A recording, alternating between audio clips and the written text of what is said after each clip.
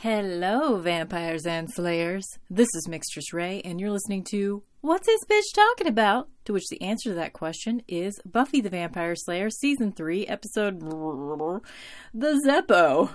This is the one where everything is from Xander's perspective.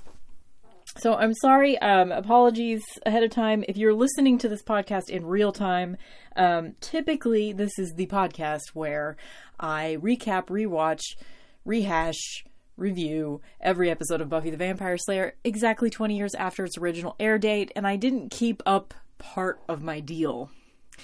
I had to work yesterday, and it's been, there's been sickness and extra stuff going on in my life, and it just hasn't all worked out. So I did watch the episode on the day, and I took notes, and I went into research mode, but by the time I was done with all of that, it was like after midnight last night, and I did not decide to record the podcast. So since it was already after midnight by the time I was all done with research mode and everything else, I was like, well, it's already not the day. So this does happen occasionally where like the actual podcast doesn't get uploaded until like the day after the 20-year mark. So for those of y'all that are purists and like to listen on the day, I apologize. Most of the time I'm going to get it right, but every once in a while there's going to be a week like this week. So let's just go ahead and get some business shit out of the way, since that was already business shit. Next week there will be no episode, and then we'll be back 2 weeks. So February 9th we'll be back to talk about Bad Girls, and then we'll have every week in February, with the exception of next week, Groundhog Day, we will have every Saturday in February, with the exception of Groundhog Day, we will have an episode to talk about. And then, unfortunately, once we get to March, things are going to get real sparse on the Buffy front. There's going to be 1 episode to talk about in March, 0 episodes to talk about in April, 3 episodes to talk about in May, 0 in June, 1 in July, 0 in August. I guess I'm going through the whole year right now. 1 in September. And then we'll pick up again with season 4, pretty heavy, starting in October. So we'll be on for like every week from October through almost the end of the year. Yeah, I mean, there's only 1 episode to talk about in December. But anyway, just for you guys don't care about all that, but just because it happened. I just did it. So we're talking about Zeppo tonight. Here's what I'm going to basically be talking about this episode through the lens of. So let's just go ahead and set that lens over everything. I'm not sure. This is one of those things where, since I listened to the Buffering the Vampire Slayer Buffy podcast, what I like to think of as my sister podcast, even though they don't know I exist. Hopefully someday I'll be able to tell you that they do know I exist. I don't know. It could happen. Anyway, so one of those situations where I listened to their podcast before I watched the episode again. And so I don't know if this is something that I would have thought of on my own or not. However, I have to give them credit since they technically did implant the idea in my head. So one of them suggested, is the entire episode supposed to be from Xander's perspective? I mean, obviously we're focusing on Xander as a character, and most of it is from his point of view in general, but is the director and the writer, are they taking this to the extremes in that absolutely everything is through his lens? And I think if you view the episode that way, it makes more sense. Because there are times when, there's a lot of inconsistencies that you can point out in this episode, such as the way that everybody treats Xander in this episode is not the way that they really treat him. This entire episode, all the characters are saying things to Xander like, you should be Frey adjacent. You should stay out of harm's way. They're not telling him anything about what's going on because they're trying to protect him. That is not how they usually treat Xander. I mean, I think it's true that Xander is the least I mean, he doesn't have any superpowers. He's the most inept character of the Scooby Gang, but it's not, they don't treat him disrespectfully in that way. Like, I mean, maybe they're a little flippant towards his abilities in general, but it's not to the extreme that it is shown in this episode. So I think if you view it if you view it through the lens of every single thing we're seeing in this episode is through his perspective, I think that makes the entire episode make more sense. Because of course Xander would think that everyone dismisses him. That is the way that he would view the situation. I even think this extends towards the way that the other characters are acting, not only with relation to Xander, but just in general, how they're all acting and how they're dressed too. Because Buffy has like weird curly hair throughout this entire episode in a way that I don't know if we ever even see her hair styled like this again. And this could all just be maybe the costume designer was out sick during the filming of this episode and they had a different costume designer, because I'm just going to go ahead and tell you right now, I have no outfit of the episode for this episode. I got nothing. I was sitting there, I'd watched the episode twice, and I was sitting there after watching it the second time trying to remember people's outfits, and I couldn't even like think of anything. Like, everybody's outfits were sort of exaggerated and bad in this episode. Like, they were dressing Xander in sort of this like inept, like everything was really loose and sort of comical. Willow was wearing more childish and brightly colored things than usual, and not in like the cute, cool way that she usually does. Like, it just wasn't even cool. I don't even remember anything about Oz's outfits. Giles was a little bit off too. Like, his outfits weren't really Giles. They weren't the level of sophisticated tweed that he normally has. They were more comical. So I don't know. I'd like to think of this as an intentional choice, but I just don't know. Cordelia especially. I have some theories about Cordelia in this episode. First of all, what is with the clothing that she was wearing in this episode? It was all like super businesswoman. Like, she was wearing like tailored suits and things like that. Like,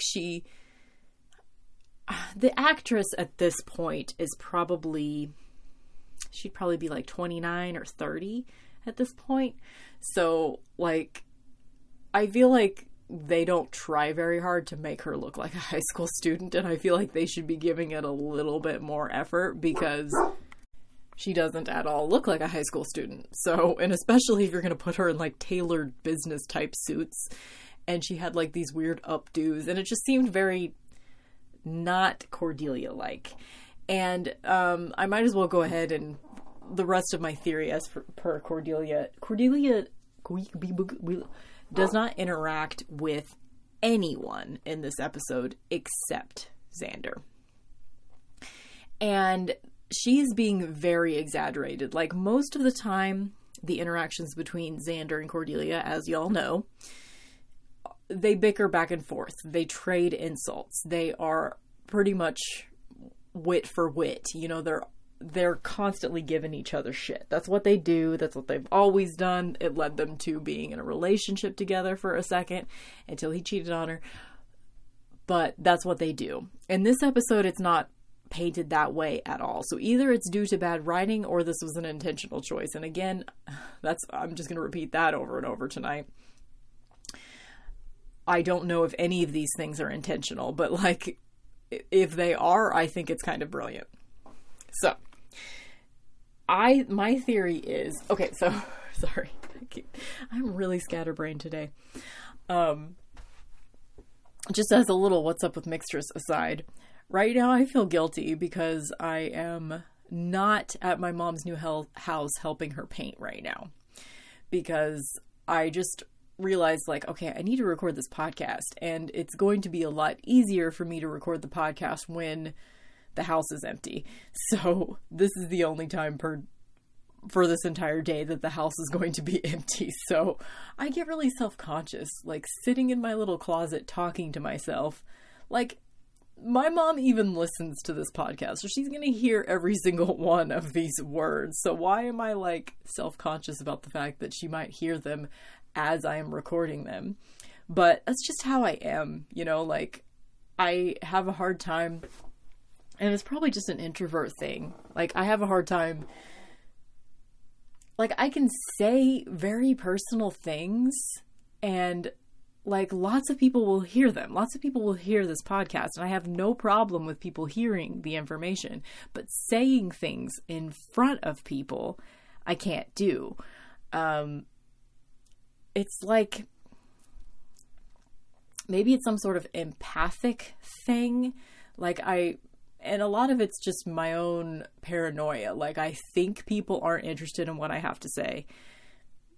And because I suspect that they're not interested in what I have to say, I'm constantly thinking about, well, do they want to hear this? Do they want to hear this? And I'm second guessing myself. And like, my perceived thoughts of others are invading my head so much that I have no idea what my own thoughts are anymore. So I feel guilty because I could be helping my mom paint right now. But I also know that this is the time that I need to do this, and I will feel a lot better if I can go ahead and get this done. So I'm going to try not to like rush through this podcast experience, because I do have a lot to say about this particular episode. So talking a mile a minute, and I'm all over the place, getting over a cold. Like, I think I'm in the home stretch now. Like, I haven't taken any Dayquil today, so that's a plus. I like not being on Dayquil. But you know, when you need it, you need it. Okay. So, basically my theory is that since Cordelia doesn't interact with anyone except Xander in this episode, and in this episode, her actions towards Xander, their dynamic is completely different. She is just throwing witticism after witticism at him and insulting him and being really like, I don't know, she's usually a little bit smarter with her insults that she throws at him, and he always throws right back. And he's not doing that in this episode. In this episode, he's just sort of like, he's being very affected by it. He's being very bumbly. And maybe, I can't recall, like, is this the first time that she has really... No, this isn't the first time that she's like started trading insults with him again, but he maybe hasn't been throwing it back at her ever since he cheated on her. It's possible. It's possible he's just been taking it lately, and this is just, we're seeing so much more of it since the whole episode is from his point of view. But my theory with Cordelia in general in this episode is that she is either a figment of Xander's imagination, or he has like far less interactions with her, and we're seeing the exaggerated version of it. Again, I really think this episode makes more sense if you think of it as this is not literally what happened. This entire episode is not literally what is going on with Xander. It is how he perceives everything that's going on.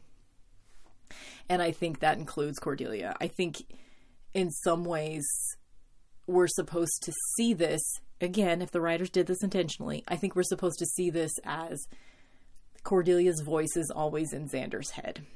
Like, she's always kind of there in the background insulting him. Like, especially the scene where, I mean, I could see there being an interaction where she sort of like insults him on the playground or whatever that happens at the beginning of the episode. I could see that being like something that actually happens between the two of them.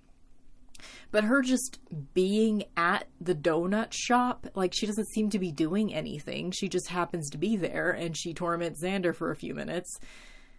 And yeah, it just doesn't seem like she would actually be there. So I think maybe she wasn't there. Like, he would just had her voice in his head. Not that he hallucinated her being there, but that's just like the symbolic representation of what's going on in Xander's psyche that we're seeing or something. Again, I'm probably putting too much, I'm putting more thought into the episode than possibly the writers put into it. But that's okay. So yeah, basically that's my big thoughts on this episode. So let's go through my notes too. First time we see, I wrote this down. Is this the first time we see Giles not in tweed? Not in his regular, like, 3-piece suit kind of thing. Possibly not, but it is one of the first times.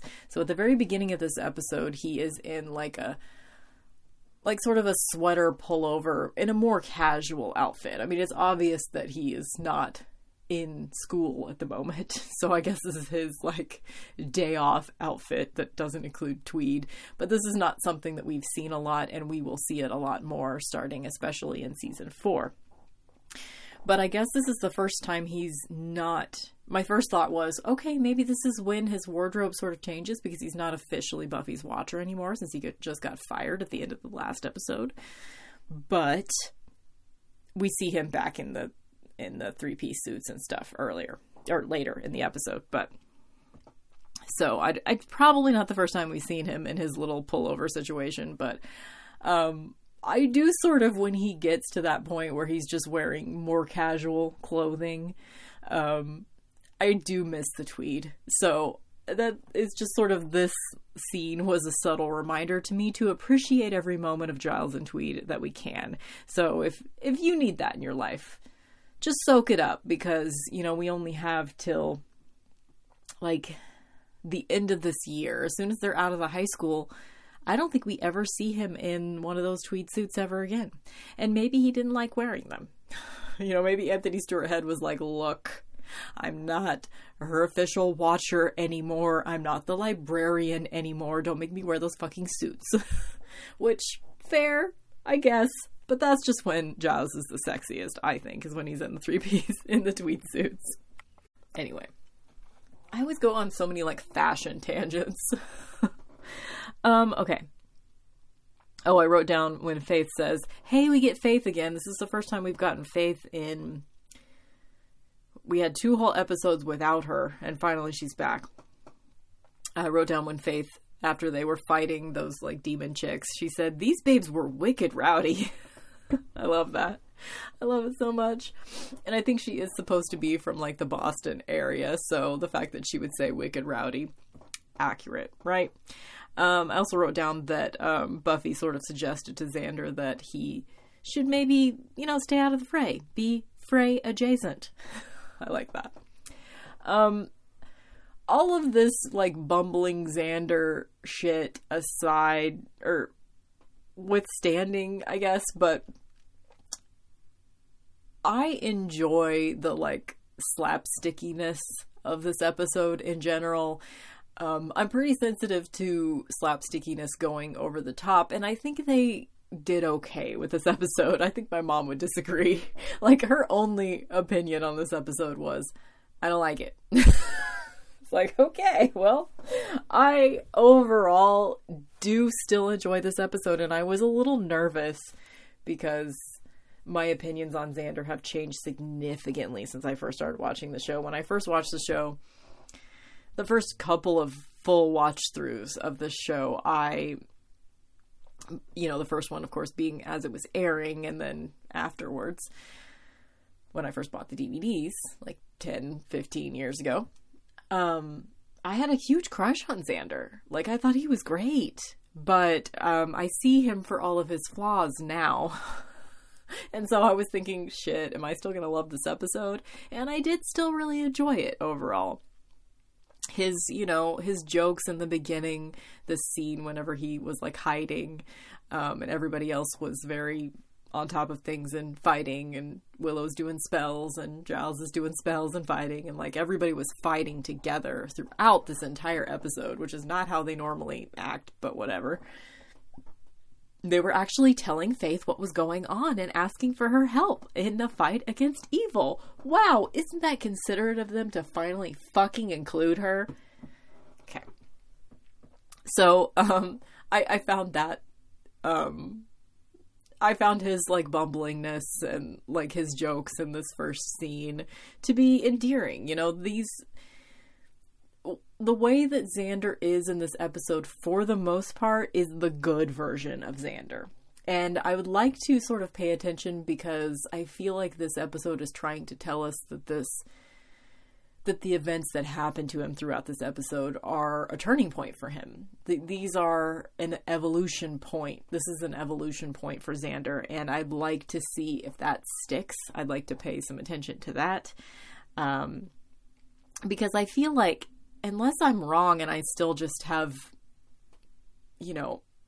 misappropriated crush feelings for Xander, I feel like he becomes less of an asshole at some point. Like, he probably still makes a stupid sexist joke here and there, and he's overall not a guy you want to be in a relationship with. However, I think at some point he grows up. And is it now? Does it ever actually happen? I don't know. You and me together at the What's This Bitch Talking About family, we're going to get to the bottom of it. It might take us years, but I'd like to see, is this the turning point? Is this it? Because he's been pretty much an insufferable asshole almost constantly since the very beginning at this point. So it'd be interesting to know if, all he needed was to have sex with Faith and now he's better. I'm just kidding. Anyway, I think this is sort of another, piece of evidence that might point to, hey, this is all from Xander's point of view, because when Willow does we're talking about the very first fucking scene, when Willow does when she says she brought marshmallows, whenever they're kind of talking about, what do we do? Do we burn the bodies? Like, what's going on? And Willow's like, I brought marshmallows. And then she says, occasionally I'm callous and strange. And I feel like that's not really something that Willow would normally say. I mean, it's true that occasionally she's callous and strange. So maybe that is, again, just how Xander sees her. Maybe all she actually said was, I brought marshmallows, and he thought to himself, occasionally she's callous and strange. But again, also not the language that a teenage boy would actually think in, especially teenage boys such as Xander. But whatever. I don't know. I think I'm putting too much thought into it. Okay, let's move forward. My next note was, since when does Xander try to engage someone outside the Scoobies? I found this a little unbelievable. That playground, or not playground, but courtyard scene the next day, when Xander's trying to get some random jocks to throw a football at him. I guess they were just trying to have an excuse for him to run into the Jack O'Toole character, and piss him off, and just establish his relationship to machismo in the high school dynamic outside of the Scoobies. Whatever. They needed some reason. Now we set up, there are definitely some very outdated jokes in this episode. There's a couple of no homo situations, the whole I'm not gay. Really, I'm not. Jokes that were just seen as they were barely a blip. We wouldn't even really necessarily notice jokes like that back in the late 90s, early aughts. But they're pretty obviously outdated now, watching it again. Also, Jack O'Toole calls Xander retarded, or asks if he is retarded. So there's another, people don't say that anymore, thank God. It was suggested in some of my research mode. Oh my God, research mode took me a long time this time, because normally, I have my 4 little Buffy books that I look up each episode in the index, and then I read whatever the books have to say. And sometimes that portion of my, preparing for the podcast takes, most of the time that portion of it takes less than 15 minutes. I just look up the episode in the index. There'll be 2 or 3 pages where it's mentioned, and it might just be mentioned in a paragraph or 2 or something. But the Zeppo, God, people love talking about this episode. One of my Buffy books had an entire chapter on this episode alone, and I did try to read it all, but it was a lot of just summarizing the episode and not really having a lot of thoughtful things to say about it, so I don't think I got a whole lot from that, but I tried. There was a lot. It took me probably an hour to go through all of the things that were written about this episode in my 4 little Buffy books. So people really think this is a highbrow episode, apparently. I mean, it is different from the norm because it's from a different character's perspective. I wish we had more of that in Buffy. You know, we don't have a single episode from Willow's point of view. I guess we sort of have that episode, A New Man, in season 5. That is it all from Giles's point of view? It might be. So, yeah, but we never get a Willow episode. We never get a from Faith's point of view episode or whatever. You know, it's all just Buffy and then this one Xander and then that one Giles episode. And, you know, a TV show that's 144 episodes long really had time to delve a little bit more into characters other than Buffy. And as I've lamented many times before, they just don't take that opportunity. They just don't flesh out all of their characters as much as they should. But at least they did so with Xander. I mean, I like that this is included, you know. I think especially every fucking one of the core 4 characters should get their own episode every once in a while. So anyway, what I was going to say before that whole rant. So in one of my Buffy books, let's see, which one is it? Why Buffy Matters is what the book title is. That was the one that had the entire, or maybe that isn't the one that made the comparison. I don't know. They're all mixing together. I think it was Sex and the Slayer. So I have this gender studies primer Buffy book called Sex and the Slayer that suggested that Jack O'Toole is like a penis metaphor. Like there's several penis metaphors in this episode, of course. But Jack O'Toole is supposed to be, you know, like the embodiment of penis energy, I guess. He's supposed to be like the macho dude, the man. And there are several like stupid jokes throughout the episode, like denigrating Xander, saying that he's not really a man, he's not actually a man, all that kind of shit. And Jack is supposed to be the anti-Xander, you know. Obviously he's supposed to be the anti-Xander, but he's supposed to be the man. And it's interesting because there's so much homoeroticism with Jack. Like Jack is like threatening Xander with that knife, and there's that whole joke of like, where do you want it? And Xander's like, fairly sure I don't want it at all. And, you know, he's sort of caressing his face with the knife, and it's just very, all of his threateningness towards Xander is very homoerotic, which, you know, I'm sure that was intentional. I don't know what that means.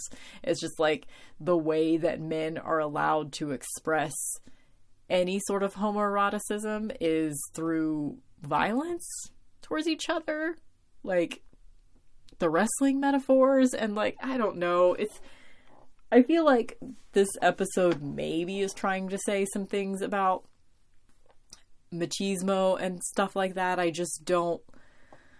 don't have enough of a background on those types of nuances, being that I'm a girl, and machismo is like so fucking boring to me that like if somebody's doing that shit, I'm just like, no, I'm done talking to you. I don't care about your macho bullshit. I don't like macho posturing.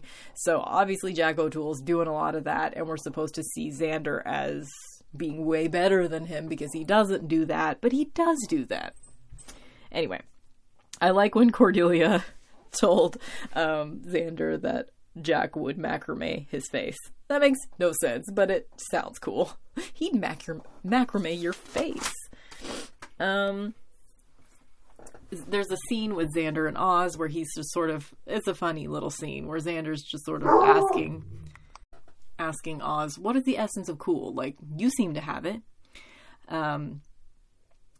And I have to point out this shitty thing that Xander says in this conversation. Like, he's talking to him like, maybe it's a guitar. Maybe I should learn to play the guitar. You play the guitar. Maybe that's what makes you cool. And just sort of obsessing about it. He's like, well, I played the flugelhorn in middle school or something, junior high, but I was getting zero trim. Trim? Referring to women as trim? Oz should have called him out on that shit, first of all. But I do really like how Oz basically, he's just sort of letting Xander go off on his little obsession. And he actually says to him at some point, well, you've got this exciting new possession, which I think makes you very special. And then Xander says something, and Oz replies with, well, it seems like you've got some identity issues. And I love that. I love that. Because of course, Oz is going to say, it seems like you've got some identity issues. And that's sort of a thesis statement for the episode. This whole episode is about, who is Xander? Who is he going to be? How is he going to fit into this world that he has found himself in, where he wants to fight evil, but he doesn't have special powers?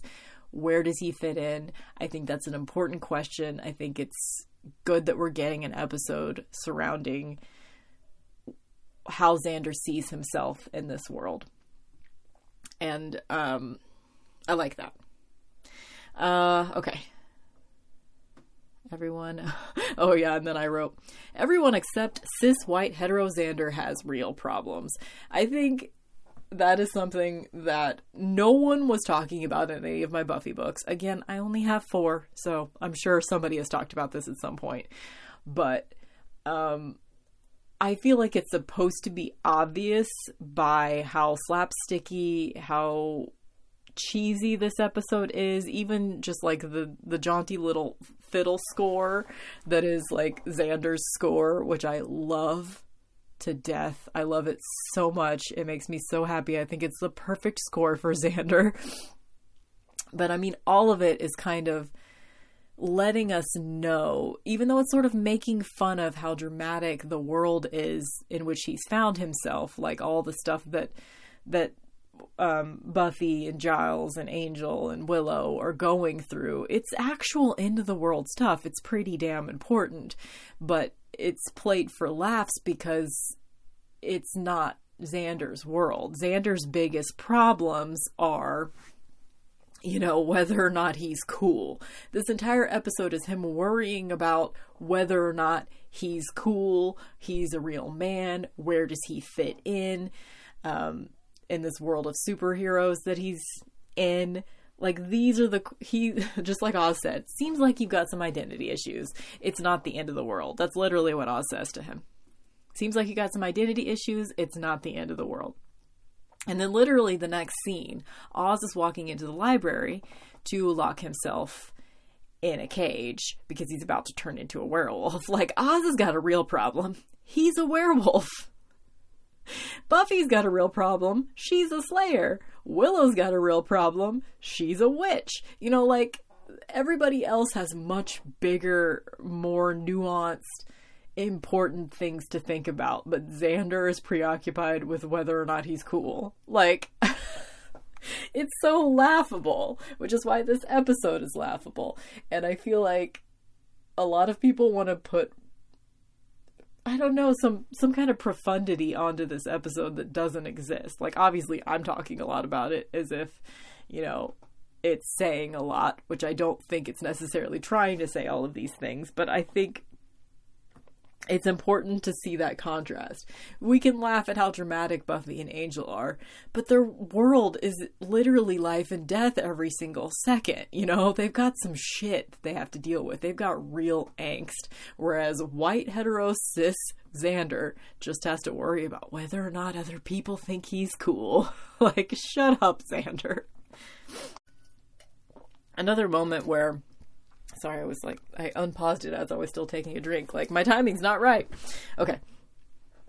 Another moment where I thought, hey, maybe this is the way that Xander sees everyone. Because everyone else's, the wardrobe in this episode, either that costume designer is just on vacation, or it's just the way that Xander sees, everything is just the way Xander sees it. Like, he doesn't see fashion. He doesn't, notice shit. There's this scene where Willow is wearing, pajama pants. like, they're plaid pants that are super baggy, but they really genuinely look like pajama pants. That is not something Willow would do. She might wear plaid pants, but they would be stylish. So I really think that these pants are the way that Xander sees Willow wearing plaid pants. He sees it as pajama pants, but it's fucking not, but it is, but it's not. This is the scene where Willow and Buffy are talking, and they and then Xander shows up in that like really pretty turquoise car, Ford Bel Air apparently.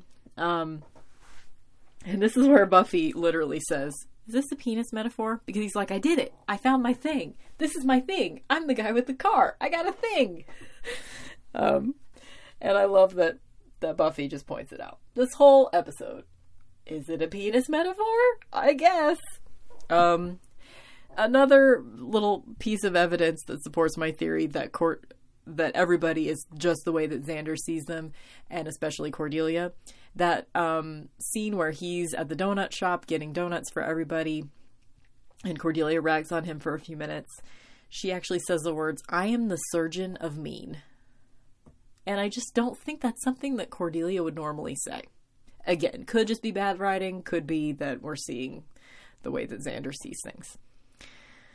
My next note was nameless chick obsessed with cars. However, I can't remember what her name was, but one of my Buffy books named her. Like as if she was a named character, but basically there's this chick that shows up while he's getting ready to leave the donut shop, and she's like, "Oh my god, your car, it's fuel injected Ford Bel Air 67 blah blah blah blah blah," and she's like, sorry, I'm trying to minimize the barking, but I don't know when it's going to start, so you're always going to hear the beginning of a bark. But anyway, she says all this shit about the car, and she's like super interested in Xander because of his car.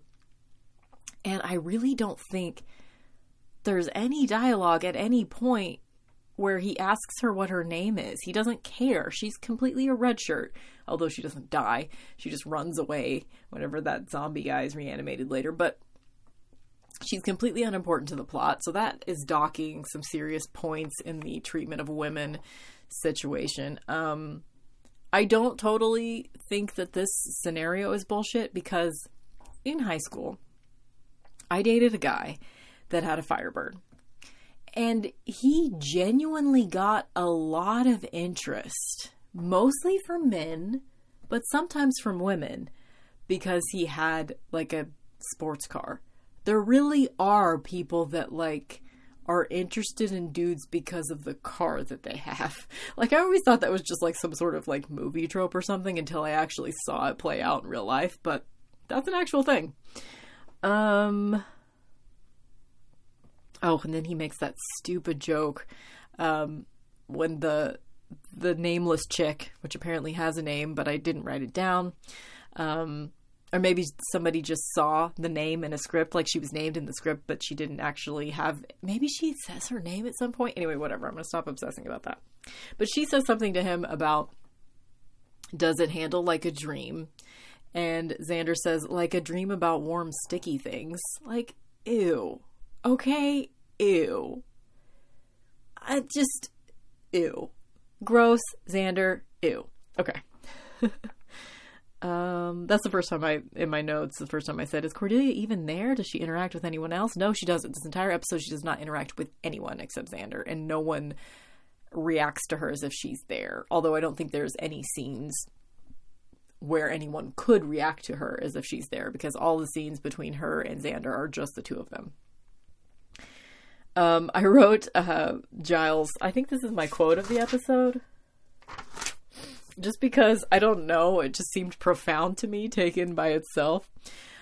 Giles is suggesting that they contact the spirit guides because of this whole apocalypse situation that's happening. And then he says, they exist without time, but have knowledge of the future. And I'm like, yeah, I don't know, that just seems profound to me. Like, if spirit guides exist, then they do exist without time, but have knowledge of the future, right? They're like the aliens from Arrival. Like, time is not linear for them. They experience all of it at once, right? You guys like that theory? I don't know. I kind of want to believe in spirit guides. I feel like it would make me a little braver in my day-to-day life if I could believe that I had spirit guides.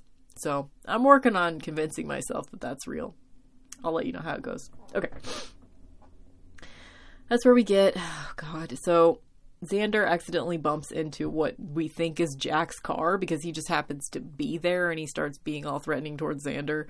But we find out later it's not his car at all.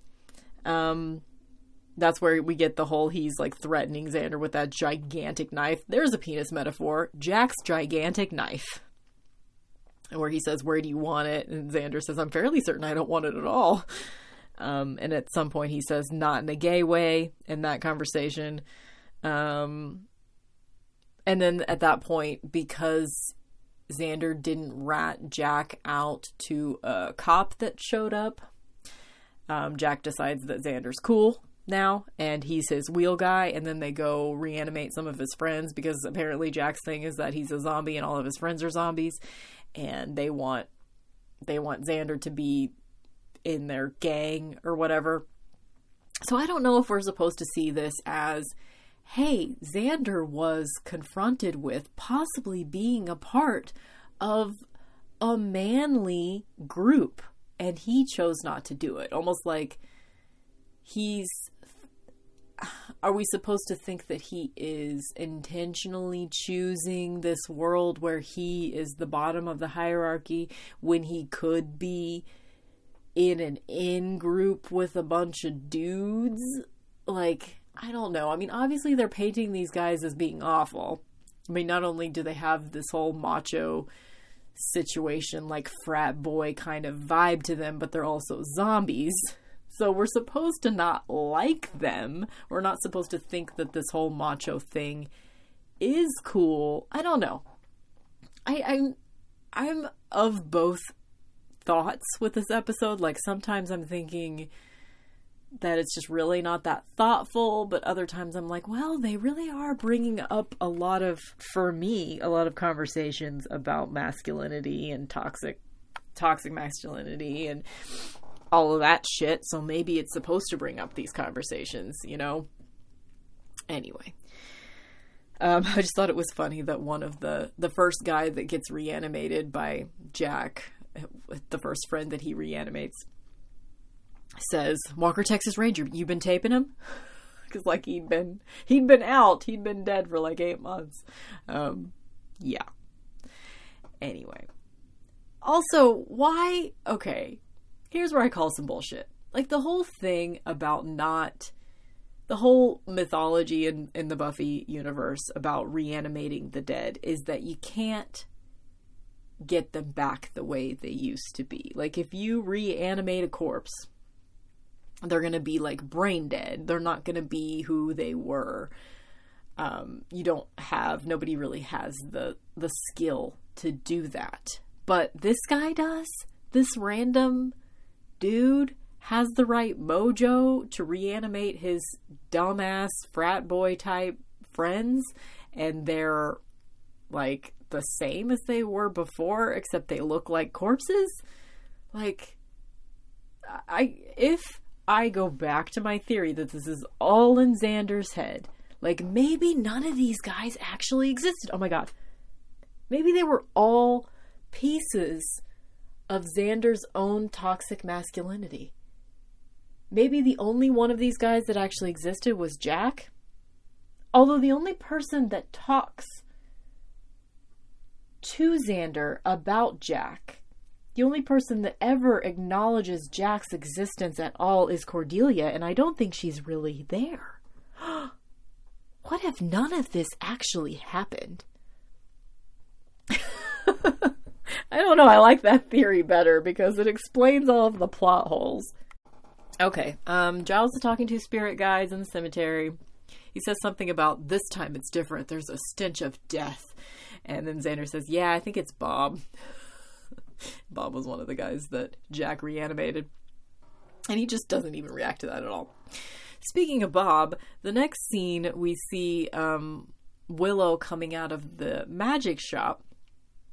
And it's called Uncle Bob's Magic Cabinet. Don't you want like a shirt that has embroidered on it Uncle Bob's Magic Cabinet. I don't know. I just think that's just so elegant. I probably wouldn't have noticed that that was the sign if it weren't for Buffering the Vampire Slayer. They mentioned it, so I was looking for it whenever I watched it, because I've never noticed that before. You got a problem with dead people? That's something that one of the zombies says to Xander at some point, and take it like a man. We do get a nice little moment where when Xander is driving through town or something, at some point he sees Faith alone fighting one of those like demon chicks, and he drives up and he's literally knight in shining Bel Air to Faith, and that's when he takes her back to her hotel/apartment, and she's just all like wound up because she didn't actually get to kill the demon. So she decides to have sex with Xander. This I don't call bullshit on. Like, I don't think that this didn't happen. Like, if I'm just stripping away the metaphor and what I think actually happened in this episode, I think that there is some bully, maybe, named Jack, that torments Xander a little bit, and he ends up hanging out with his friends. Maybe the friends exist, but they're not actually zombies. You know, whatever. I don't know. I'm taking this too far. But I don't think, like, all the situations are in Xander's head. Like, I know that he actually had sex with Faith. I mean, they deal with this in future episodes. And I don't think I don't call bullshit on this. I think this is totally within Faith's character to decide that she is horny and wants to do Xander because he's convenient. He's there. He's not unattractive. He's there. He's willing. I think this is absolutely something that Faith would do. And I don't think this is a terrible character choice. I think Xander would be totally into it just the way that he is. You know, I think this makes sense. The scene makes sense to me. I do think it's kind of bullshit that, like, as soon as it's not completely night and day. Like, Xander's still fumbling. He still needs to go to Buffy to ask for help. He's not painted as being completely different after he has sex with Faith, but there is sort of a confidence shift at this point. And I don't know if they're trying to say that all he needed was to get laid, but I don't think they're trying to say that because, again, it's really not beating you over the head with it, and he doesn't really seem changed. But he does have a little bit more confidence at that point. But he was starting to gain it even before that happened.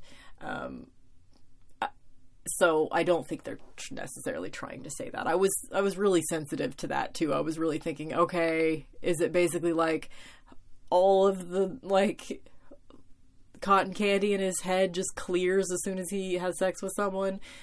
A little, but not really. So I'm okay with the way that this transpired in general. I love how in the last, I guess they would probably call it the last act of the episode, like the last 10 or 15 minutes or so, when we get like the Xander theme, the like jaunty little fiddle music, how they weave in and out of like, he notices some of the drama that's going on with everyone else and how the world's ending and all of that shit. And it's their music. It's the drama. It's Buffy drama music. And then it weaves back into Xander's jaunty little fiddle music as he's running through the halls and stuff like that. And I love how they do that. They do a really good job with that. The score in this episode, Christoph Beck does the score for Buffy throughout most of the series. And he did a great job with this episode. I love it. I love that Xander says, "Hello, nasty," when he gets to the boiler room, the basement or whatever that has the bomb. First of all, I had to make the note, he shouldn't have done this all alone. He didn't know how to defuse this bomb. They were in the school. He was jeopardizing everyone's lives by not telling them about this, by just assuming that he could handle this situation on his own, which is very much a machismo kind of bullshit thing. Am I saying that word right? Is it machismo? Machismo? Machismo? I'm just gonna say machismo, and because it's cheesy. Such a machismo thing that, like, he would think that he could defuse this bomb by himself, having no knowledge, no information whatsoever. He just thought he was gonna out Clint Eastwood Jack O'Toole, and he did. And it was cool. It was a cool moment that he, you know, basically just stared him down, and he was like, it's all right. You know, which one of us has more fear? That was like the whole... That's where I really think this episode is not as profound as I'm trying to make it. It's, you know, the episode started with Jack was the bully to Xander because Jack wasn't afraid of anything. But towards the end, it was like, well, actually, Xander's the one that's more macho. Xander's the one that's manlier because he has less fear, because he was willing to just, like, have that stare down with Jack until he defused the bomb himself, which is a cool moment. However, really irresponsible of Xander. He should have told everyone what was going on. He should have gotten some help. Like, I realize that, like, they're going through some serious shit, and he felt like he was intruding with stupid stuff. But not really, because it would make no difference that they saved the world if the whole school blows up because of the bomb in the basement. Which, aren't they... I mean, the Hellmouth opens up at the library, but Xander's in the basement, which means he's even lower than the Hellmouth point, which doesn't make any sense to me. I don't know. Anyway, whatever. Don't think too hard about plot points in Buffy, like I usually say. I mean, I still do it, but anyway. Also, Xander does a stupid ass thing, because after he has a little stare down with Jack at the very end, and he's like, I don't think I want to see you around this town anymore, he just leaves him alone in the room, where he could easily just reset the bomb and leave. Like, that is dumb. He didn't know that Xander was in a closet and that Jack was going to try to go into the closet for some weird reason, and Oz, as a werewolf, is going to eat Jack, like, and leaves no evidence whatsoever, and no one ever even knows. He just, the next day, says, I'm oddly full today. And no one even mentions, yeah, Oz got out of his little closet last night. I wonder if he ate anyone. Like, wouldn't he then go terrorize other shit? Again, don't think too hard about the logistics of the plot points in Buffy. Okay, then the very, very last scene is Buffy, Willow, Oz, and Giles, of course, sitting around a picnic table, like, talking about everything that happened. Like, God, it was crazy last night, Xander, you missed it. And Buffy's saying to Giles that, you know, what he did, I can't believe you did it. It was the bravest thing I've ever seen, and shit like that. So obviously Buffy has forgiven Giles for what he did to her in the very last episode. You know, when he drugged her when she turned 18 so that she didn't have her Slayer powers anymore. I mean, it was pretty obvious that she forgave him as soon as he got fired and stood up for what was right. However, I would have liked to have seen a little bit more of... I think he should have had to be sort of bumbling, trying to earn her trust back a little bit longer. I mean, that was a pretty big deal. And I guess just because he's a white guy, they didn't give it the gravity. Like, if it was Buffy that had done something that terrible to someone else, they would have made her pay for it for a few episodes. So I would have liked to have seen a little bit more nuance there. However, again, that could be explained away by Xander. Like, this whole thing is through Xander's point of view, in my mind, in my own little headcanon. So I guess that makes sense. That, like, he doesn't know about... Does he even know anything about any... I mean, I guess he might know a little bit about that shit that happened on her birthday, the whole Cruciamentum thing and all that. But he doesn't know that much about it because he probably doesn't even care. Because it doesn't concern him, and he's a teenage, white, cis, hetero dude. So he only cares about himself. So whatever.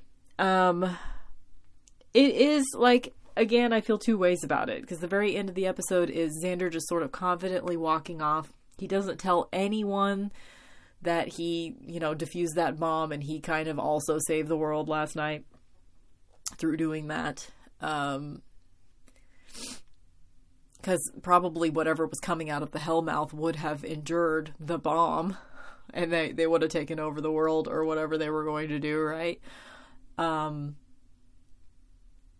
Yeah, anyway. And I'm sure the library is going to be like totally fine next week. It's going to all be put back together as if nothing happened. Bullshit, bullshit, bullshit. Anyway, so on the one hand, it's kind of cool that he doesn't tell everyone that, well, he didn't tell any, I mean, he really shouldn't tell everyone, right? He didn't tell them any of this shit was going on whenever it could have massively affected all of their lives. They could all be dead right now because Xander refused to ask for help. I mean, let's be real. But it is kind of cool that he doesn't ask for any recognition. He's just like, oh, I like the quiet life, and he walks off. And that's when he encounters Cordelia one last time, and she like throws an insult at him, and he just sort of walks past her and just doesn't, He's self-assured right now. He feels like he is now cool. So on the one hand, I'm glad Xander got his little moment of confidence boost. If he actually is evolving into a better human from now on, I will be paying very close attention to that. And if he is, I'll give him this little moment. I'll let him have it. Let's see. I also have a whole page of notes when I was in research mode. Let's see if there's anything I haven't talked about yet. Oh, supposedly, not only is Jack O'Toole the character, a whole penis metaphor thing, macho stand-in guy thing, but apparently his name, Jack O'Toole, was supposed to also be a penis metaphor. I don't know. Is that jack off and tool being penis? I don't know what the fuck that's supposed to mean. Anyway, that's what one of the books said. There was a comparison between Xander and Ron Weasley. There's this whole chapter in my Why Buffy Matters book that is comparisons between Harry Potter and Buffy, which is kind of interesting, if you think about it. And as I said in the last episode, I think I did, I put every one of the core 4 characters into one of the Harry Potter houses. I guess that doesn't really compare since everybody's Gryffindor in the main characters of Harry Potter, but whatever. They sort of make a comparison between Xander and Ron Weasley, which makes sense. I don't know a whole lot about Harry Potter, but I know enough to know that Ron Weasley is sort of the least magically capable. So I can see how that comparison probably has more weight than I know, since I'm not a huge Harry Potter person. Okay, I already talked about that. I already talked about Xander's masculinity is validated by having the least fear in the end. That is something that was pointed out in the book Sex and the Slayer, which I think is pretty astute. That book is probably the smartest of all the Buffy books I have. Lorna Jowett, Sex and the Slayer. So that's a good one if you're interested in gender dynamics and stuff. It's really academic. It was probably a dissertation or something. Or what's it called? Is it a dissertation when you write a big book about whatever? Anyway, you guys know what I'm talking about, right? Apparently, this whole episode is based on a play called Rosencrantz and Guildenstern Are Dead. I might be saying those names wrong, but it's a Hamlet reference, and I don't know anything about Hamlet, but apparently there are two, I think they're imaginary friend characters. They might not even be real characters, but there's a play that's written from the point of view of these characters, and they sort of weave in and out of the storyline of Hamlet, and they're just sort of these little comic relief characters, and just sort of interacting every once in a while with the larger, more dramatic world of Hamlet. So they, I guess, stole that idea for the Zeppo episode from that play, which I think is interesting. Let's see. what's my next note? We're supposed to think Xander is doing this heroic shit all the time without need for recognition. No, that is something that I think is important. Like, if we're supposed to think that this episode is just a typical day in the life for Xander Harris, it's just what we never see. And I think that was suggested in my episode guide that is called Bite Me, which generally I agree with Nikki Stafford's views on an episode. She usually has some really great insights, but in this particular, I did not agree with her particular outline of this episode, where she was basically saying, you know, it's really nice to finally get to see Xander's point of view. Like, he's probably always doing, you know, all this heroic stuff behind the scenes that no one cares about because no one's paying attention to Xander. But I don't really agree that no one's paying attention to Xander. Like, I don't think he's, like, an ignored character. He's just not the center of attention like you would normally expect a cis white hetero dude to be. Like, basically, we're just not seeing him all the goddamn time because the show is not about him. And that's normal. But I don't think he's disrespected in the way that it is viewed in this episode. I don't think he's dismissed as much as they show him in this episode. They really don't treat him this way. So I hope that that's not what the writers are trying to say, is that Xander is just all the time doing all this cool stuff. You just don't know about it because you're paying too much attention to Buffy. I hope they don't want us to think that, because that's really stupid. I'm just going to go ahead and continue believing that this entire episode is just the exaggerated reality of some stuff that happened to Xander on a particularly weird night in his life, when maybe he sort of became a more mature human being. I'm not going to say he became a man tonight, because that is just gendered bullshit, and I'm not here for it. But if he became a more mature person because he had a really interesting night where he confronted one of his bullies, and I mean, if you were stripping the metaphor out of Buffy the Vampire Slayer to talk about a real situation, which is what this is supposed to be.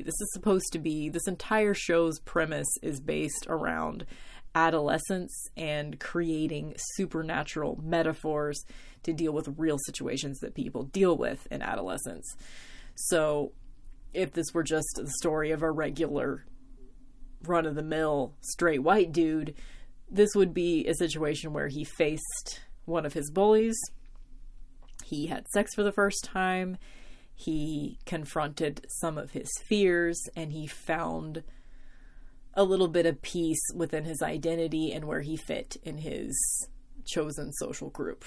So, if all of that happened, yay for Xander. He worked out some identity issues in this episode, and I like him enough to be happy for him.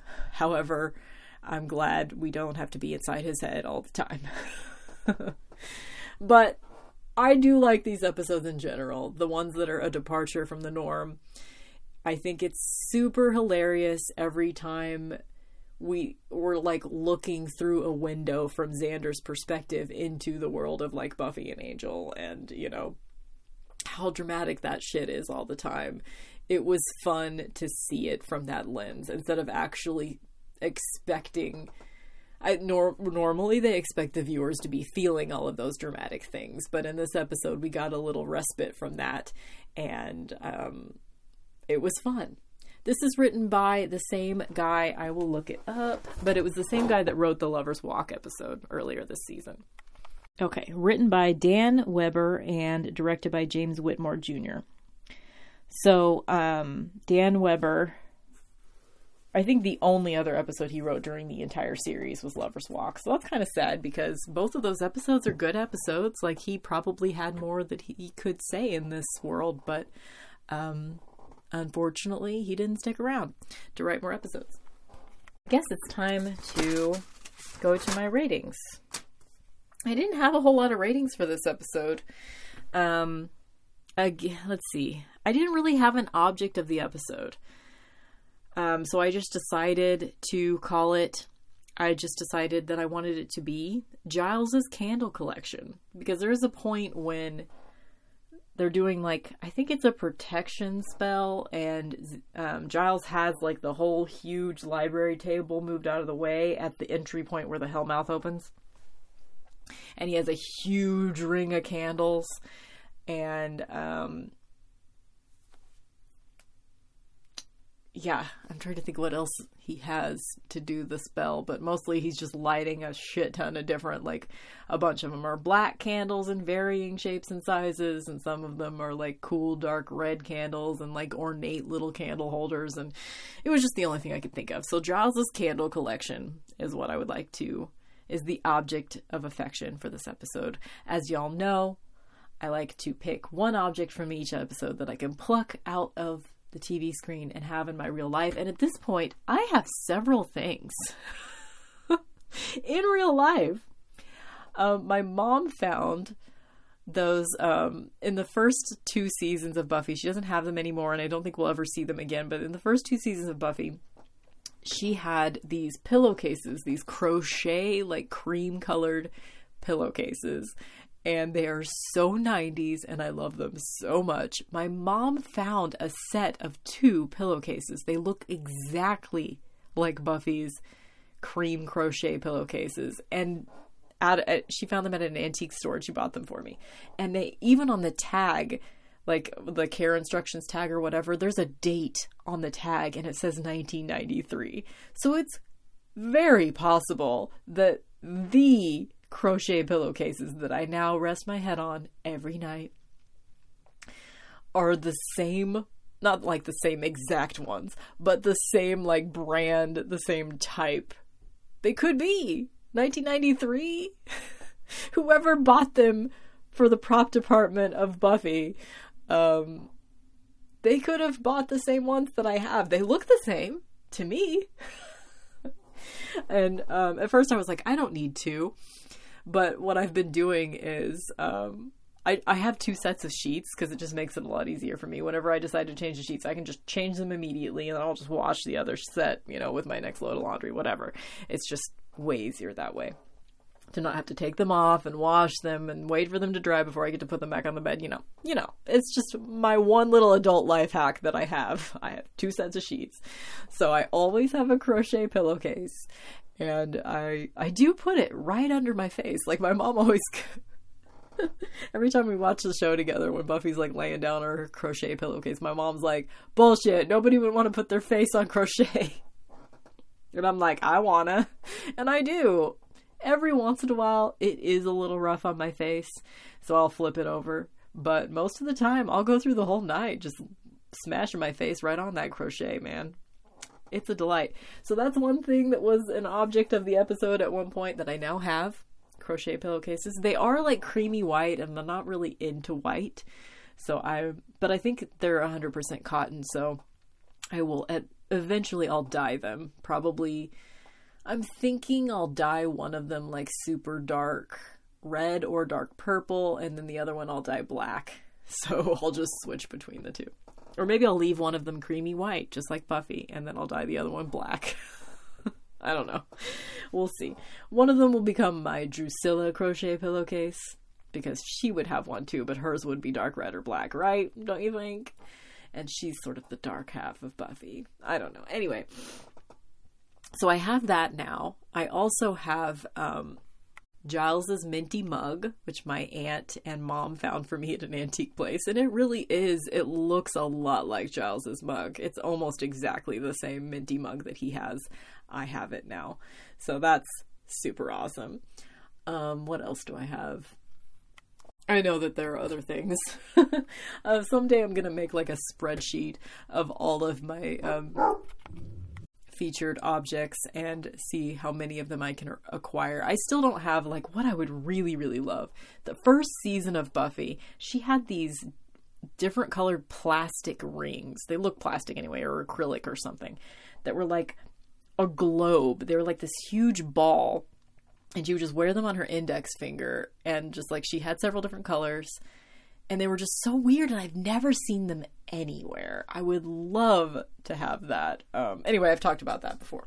Going off on a tangent, I need to go help my mom paint. Let's get done with the ratings. So, Quote of the episode, again, there were several standout little funny quips throughout the episode, but I think my favorite, the thing that's going to stick in my mind, besides he'd macrame your face. That one doesn't get to be the quote of the episode because I can't fucking say it gracefully. Is going to be Giles.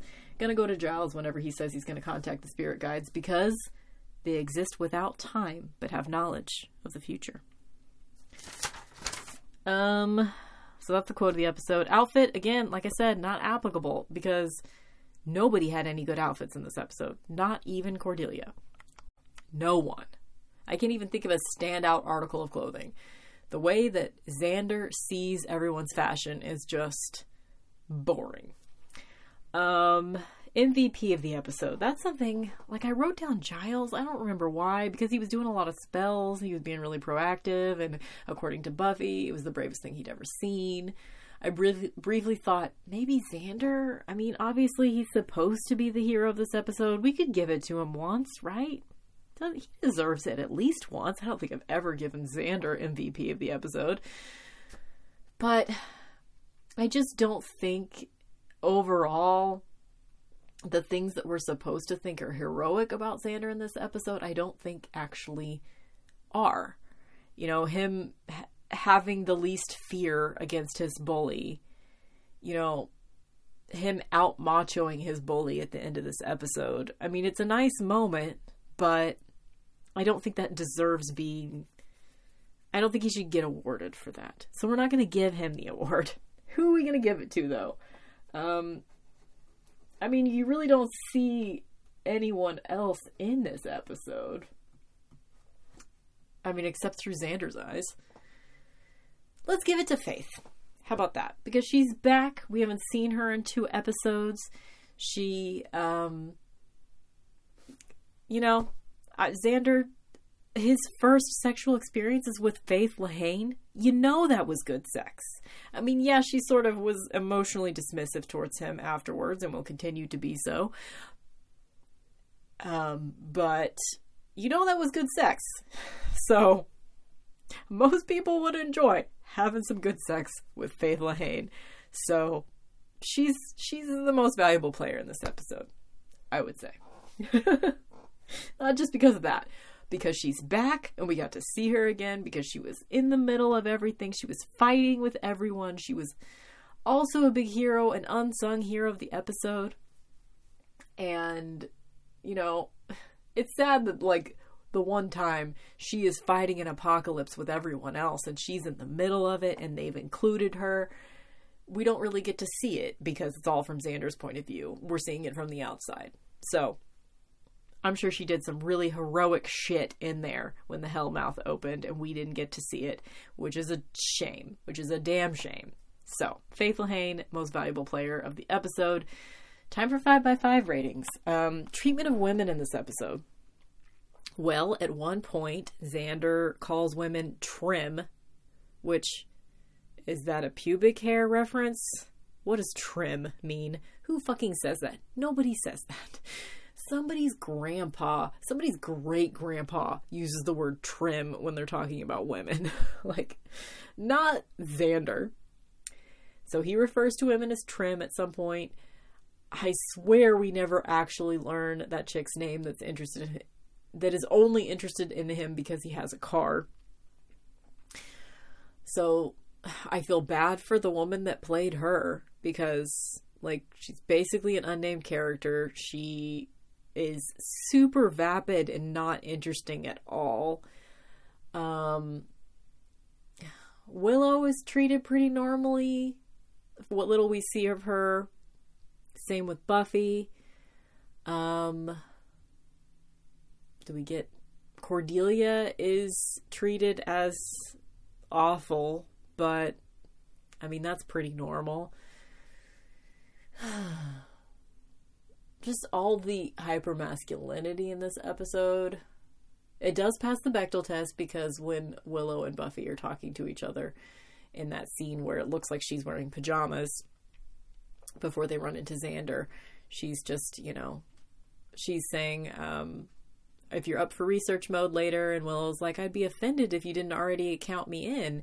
And Buffy said something like, I need my Willow. So that may be the only time it passes the Bechdel test. I think it might be, other than scenes where there's everyone and Faith and Buffy and Willow are there. They might say something kind of directed towards each other at some point during some of those scenes, but maybe not. I don't know. I don't think this episode is great to women, but it's not openly terrible.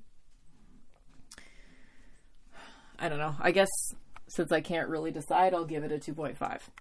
There really aren't, I mean, despite like some no homo jokes, there's really nothing, nobody calls Xander. I mean, sometimes they like say that he's not a man, but they don't explicitly call him feminized terms.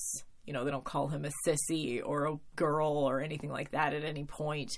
So that's actually kind of good. This time period, that was probably a feat in an episode where we're supposed to be talking about, you know, a white boy's identity crisis and not being a full man. They don't call him a girl at any point, so points for that. And then just enjoyability of the episode in general. I do find this to be an enjoyable episode overall. It's a nice break from the drama in season 3, right before we get some serious heavy drama with the next episode in Bad Girls. It's about to get real heavy, and it's already time for Faith to go to the dark side. You know, she was only like a main plot point in 2 of the 6 episodes she's been in so far. There were 4 episodes without her entirely. And 1, 2, 3, 4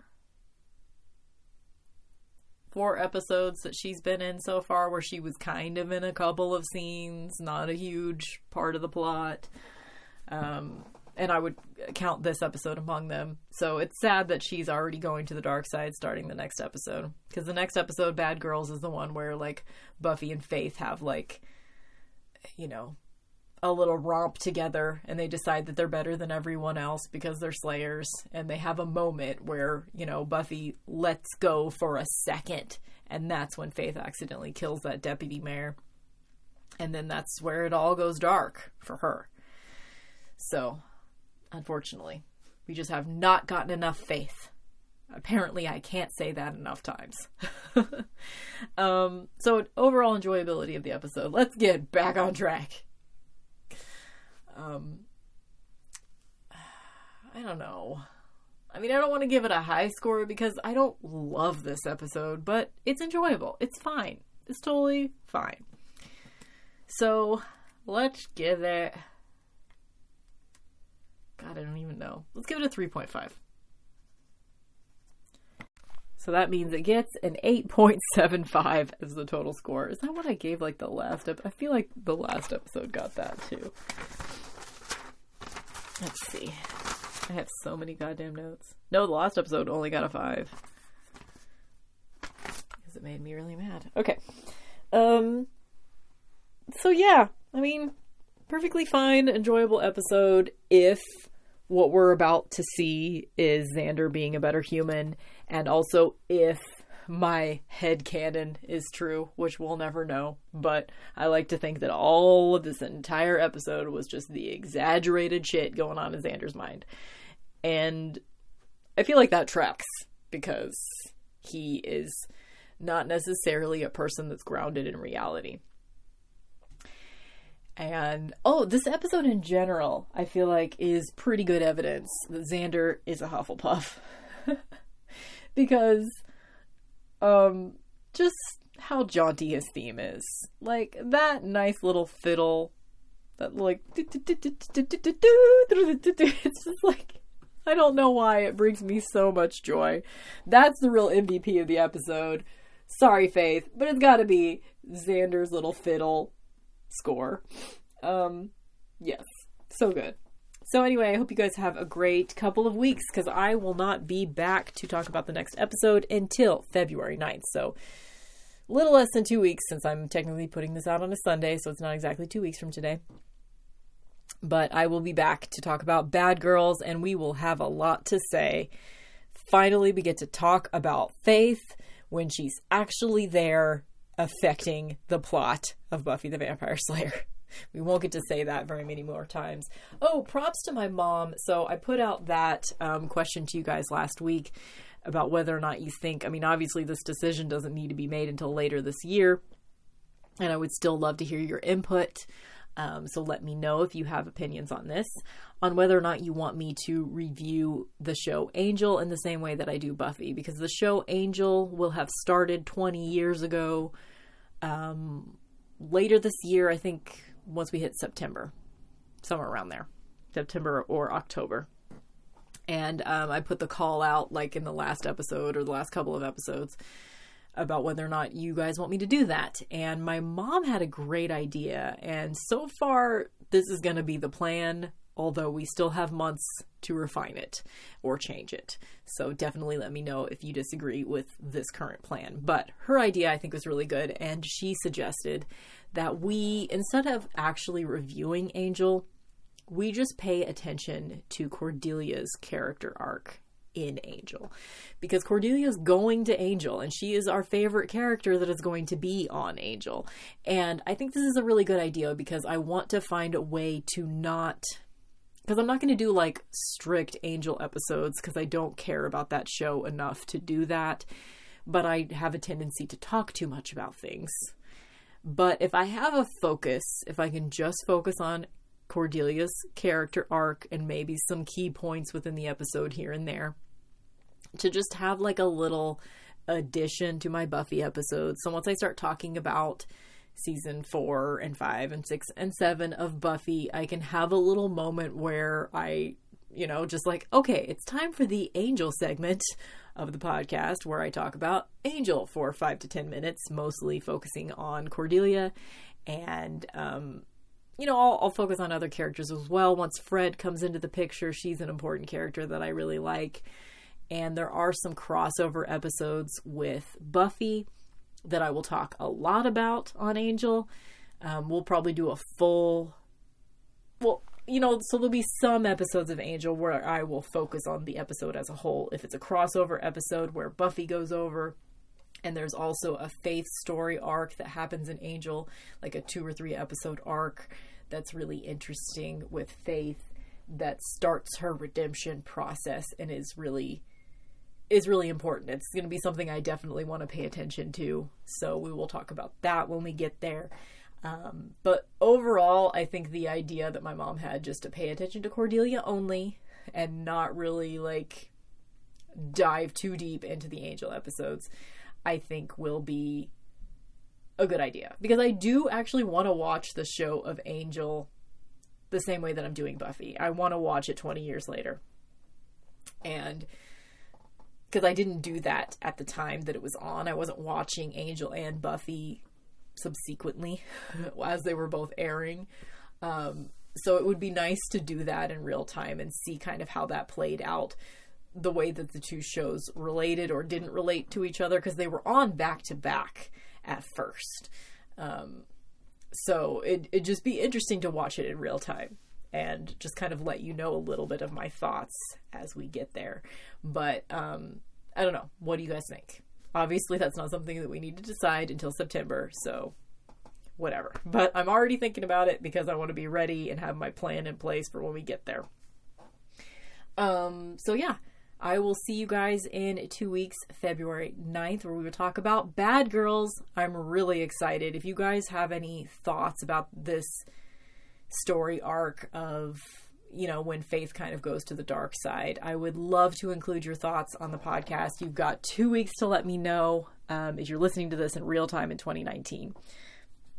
So let me know. Either email me, mixtressradio@gmail.com, or you can send me an Instagram message on my Instagram, which is mixtressbuffy. All of that information is in the podcast show notes as well. definitely let me know. I would love to be able to share some of your thoughts on the podcast. So I will see you guys next time. Bye.